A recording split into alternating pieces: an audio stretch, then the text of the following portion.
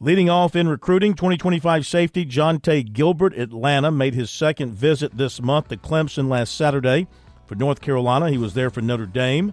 This time his dad was with him. That's important. His dad played football at Texas, and he's friendly. He's from Georgia. He's friendly with Clemson safeties coach Mickey Kahn. So they hooked up on the visit, and that was big for Gilbert. And he's just building a strong relationship with the Clemson staff, and he said they love him as a player. They love his character. They love his film. He can play really all over the secondary. He can cover the slot. He can blitz off the edge. He can play safety, corner, nickel, pretty much everything.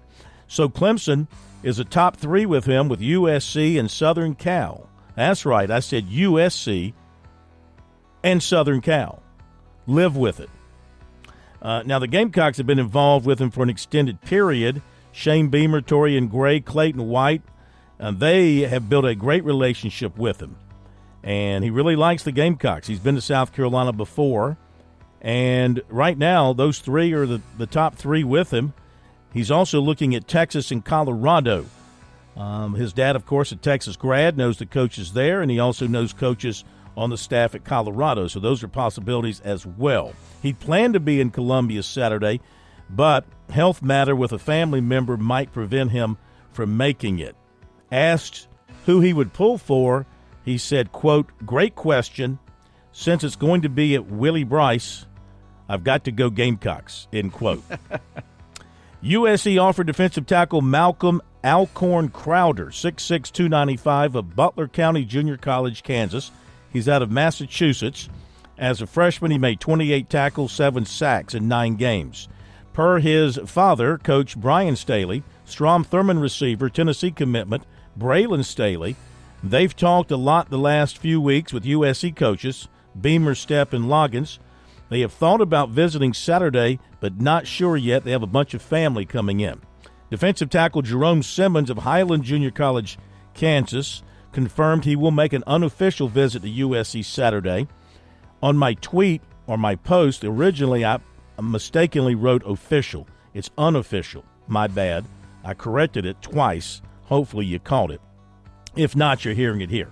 He's a Bamberg native, and he took an official visit to Kansas State on the 11th, and he is scheduled for an official to Georgia on the 8th. Running back Daniel Hill of Meridian, Mississippi, said this afternoon he is planning to visit for the game Saturday, and some other prospects who've said they're coming in. 25 defensive tackle Sterling Sanders, others in the 25 class. He's from Blythewood. South Florence defensive tackle Amari Adams, defensive end Anthony Addison of Sumter, receiver Malik Clark of Rock Hill, 26 class, receiver Brody Keel, make that Brody Keefe of Camden, running back Tony O'Banner of Thomas Hayward.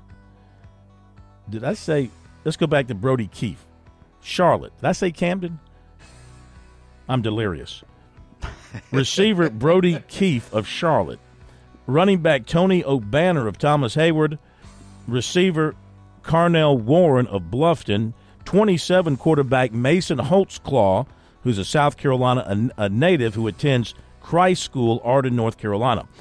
Linebacker Jamaris Stevens of Strom Thurmond received a PWO offer from the Gamecocks. And keep an eye on this. Yale offensive lineman Jonathan Mendoza, 6'8", 290, has entered the portal, John. And I'd keep an eye on him from a USC standpoint, considering their connections there. They have a player from Yale, and they have a commitment coming in, of course, whose father's the head coach at Yale. So they do have connections to that program. If he's a good enough player, they might make a move on him at 6'8", 290, Jonathan Mendoza.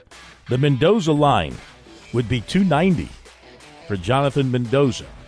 All right, that'll do it. Final thoughts, Chris?